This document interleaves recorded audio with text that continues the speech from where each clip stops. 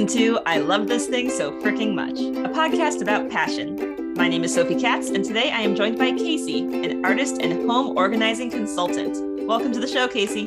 Sophie, thank you for having me. Thanks for being here. So here's how this works. Casey will have 3 minutes to talk about something that she loves. This can be a person, place, thing, concept, activity, anything she wants. Our only requirement is that she loves it wholeheartedly and wants to tell us why. Are you ready, Casey? I'm ready. All right, got my timer here. Now, what do you love so freaking much? I love tidying up. Now, tidying up's not to be confused with cleaning up, which is dealing with dirt and dander on surfaces. Tidying up refers to your items, the things that you keep around you, the things that make you happy.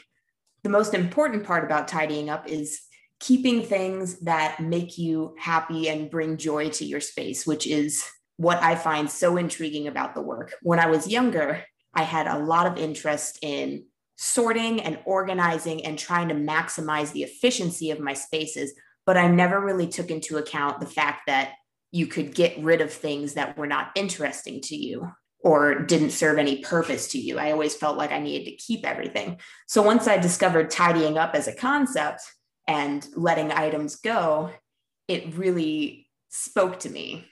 It really can change your whole outlook when you start deciding to let go of things that no longer serve a purpose or bring happiness to you. And I love doing that and helping other people with that because I can see how their space improves and how their outlook on things improves just by clearing space for new things that may bring them more happiness in their space. For example, I worked with a couple clients who had a bulk load of cookware because they were hoping and under the impression that they would love to cook, but over 10 or 15 years, they had never done any cooking. So I sat down with them and I said, look, if this is something you're really passionate about and you want to do right now, I would encourage you to keep all of it. But if it's not something that you are actively pursuing in your life and it just makes you feel guilt that you are not doing it, it may be better to let some of it go. And in the end, they did let most of it go. And it was a weight lifted off their shoulders. Like you could just feel the energy of their kitchen improve drastically because they were no longer feeling shamed by not using all of these appliances and juicers and fancy pots and pans. It really can make a difference. Our items are not just the things that we keep in our space, but they're a representation of the life that we're living and the things that we're passionate about. And if you hold on to things that aren't a true reflection of who you are in your current moment, it can be a sign of different things weighing on you. So I think that's the best thing about tidying up for yourself or for other people or clients is just, it's not just about the stuff. Go ahead and finish your thought. Sure. It's always addressing something else important in your life. And it's really a therapeutic experience for everybody involved. That's really interesting. Thank you for telling us about tidying up today. Mm-hmm. You made an important distinction here between thinking that you need to keep everything and keep it all organized versus realizing that you can and should let go of things that no longer serve a purpose to you. How did you come to this realization that you can and should give things up? Well, it's going to sound a little basic, but I came across the organizing profession and the concept by watching Marie Kondo's show on Netflix. I think it came out in 2019. And her whole mantra is keeping things. It's not getting rid of things, but it's keeping only things that spark joy. And by that logic, there's going to be things that you keep around that you start to realize are producing negative emotions in you or feelings of guilt or a logical reason for keeping it, despite the fact that you've never touched it. So really, it was just that show that kind of gave me a breakthrough. It was like an aha moment, like a light bulb going off. And I immediately, over the course of a month, cleared out probably a third of my things that I'd been cramming into me and my boyfriend's one bedroom. Mm-hmm. And the space just instantly lifted. And I was like, okay, I want to do this for other people if I can. Definitely. If it's not too personal a question, do you want to share an example of something that you thought you needed to keep and then realized you didn't? Oh man, there's so many. A lot of things when it came down to it, when that moment clicked, it was a very quick, why am I holding on to this? And I tossed it or donated it, But the one thing that was really hard for me was older sentimental trinkets, stuff that I used to keep in my childhood bedroom, but I had no desire to have displayed. And I just had boxes of them shoved in the closet. And there's still some that I keep because I like to pull them out and look at them and they make me happy and bring back good memories. But there were some that I was just solely keeping because I didn't want to forget the moments that I owned those things. I had connected them to a time period in my life, and it was very difficult. And it actually took me several pass-throughs of that collection of things to get rid of a majority of it, because when it comes down to it, I'm not going to forget those moments, and I don't need this plastic giraffe, for example, to remind me of those moments. It was really just the fear of forgetting that was making me hold on to this stuff that now that it's gone, I don't miss it in the slightest. It's just more space for me to bring in things that will mean something to me in this current moment.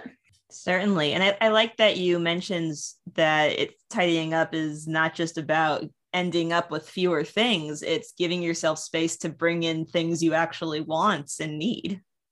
Exactly. And I feel like a lot of times one of our clients' biggest roadblocks is getting over that mindset. They come in with the expectation that it's going to be a strenuous chore and that they need to get rid of a certain number of things, when in reality, the process is so much more enjoyable if you just think about what you would like to keep. And in the end, you normally get rid of more things that way, and you end up accomplishing what your original goal was without all the pain and stress. And it ends up being a very relaxing experience once you get through that struggle. Yeah, it's a lot happier to think about the things that you get to keep than it is about throwing stuff away or giving it away. Absolutely. Yes. Do you have any advice about what to do with the stuff besides just throwing it in the dumpster? Yeah, of course. There's plenty of charities around. You can take your pick of any organization. Also, I tend to use, for my own personal stuff, I use Facebook Marketplace a lot. Even stuff that I know will not be worth trying to sell for cash. If you can bulk related items together and list them as free, a lot of times if there's more than one item, people will still come along and collect it, at least in the city. I'm sure that's probably trickier in rural areas, but that would be my best solution. And of course, recycling is always an option. I know Goodwill does a lot of fabric recycling for clothing. So even if you think something's not worth giving to someone to wear, they will do recycling programs and make rags and stuff like that. So it's always worth checking around in your local community and seeing what options you have. Something that you mentioned in your talk that really fascinated me was the idea that the objects in your life are a representation of the life you're living. And more than that, the items represent the life that we think we should be living. And that's the point where it becomes an extra weight, becomes an obligation. I would love it if you could talk a little more about that.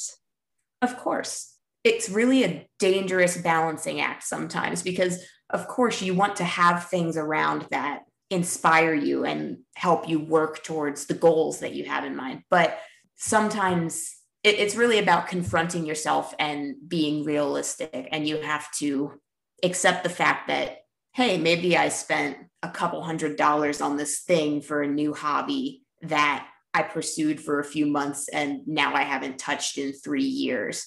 At that point, if you're truly interested in getting back into the hobby, maybe you would have done it already. And it really is a hard thing to confront yourself and be realistic and say, I spent this money.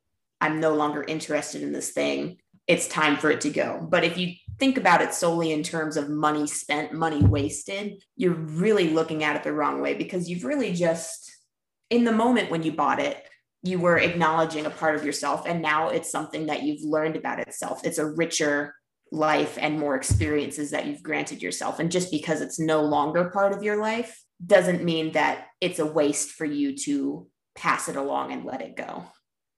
Yeah, it's a part of your journey, and maybe it isn't a part of your journey anymore. And you don't need to keep punishing yourself for that. Exactly. Yes. And I think the idea of items being worth the same amount of money as they were when people bought them is a real struggle for a lot of people. It's a real hurdle for them to get over.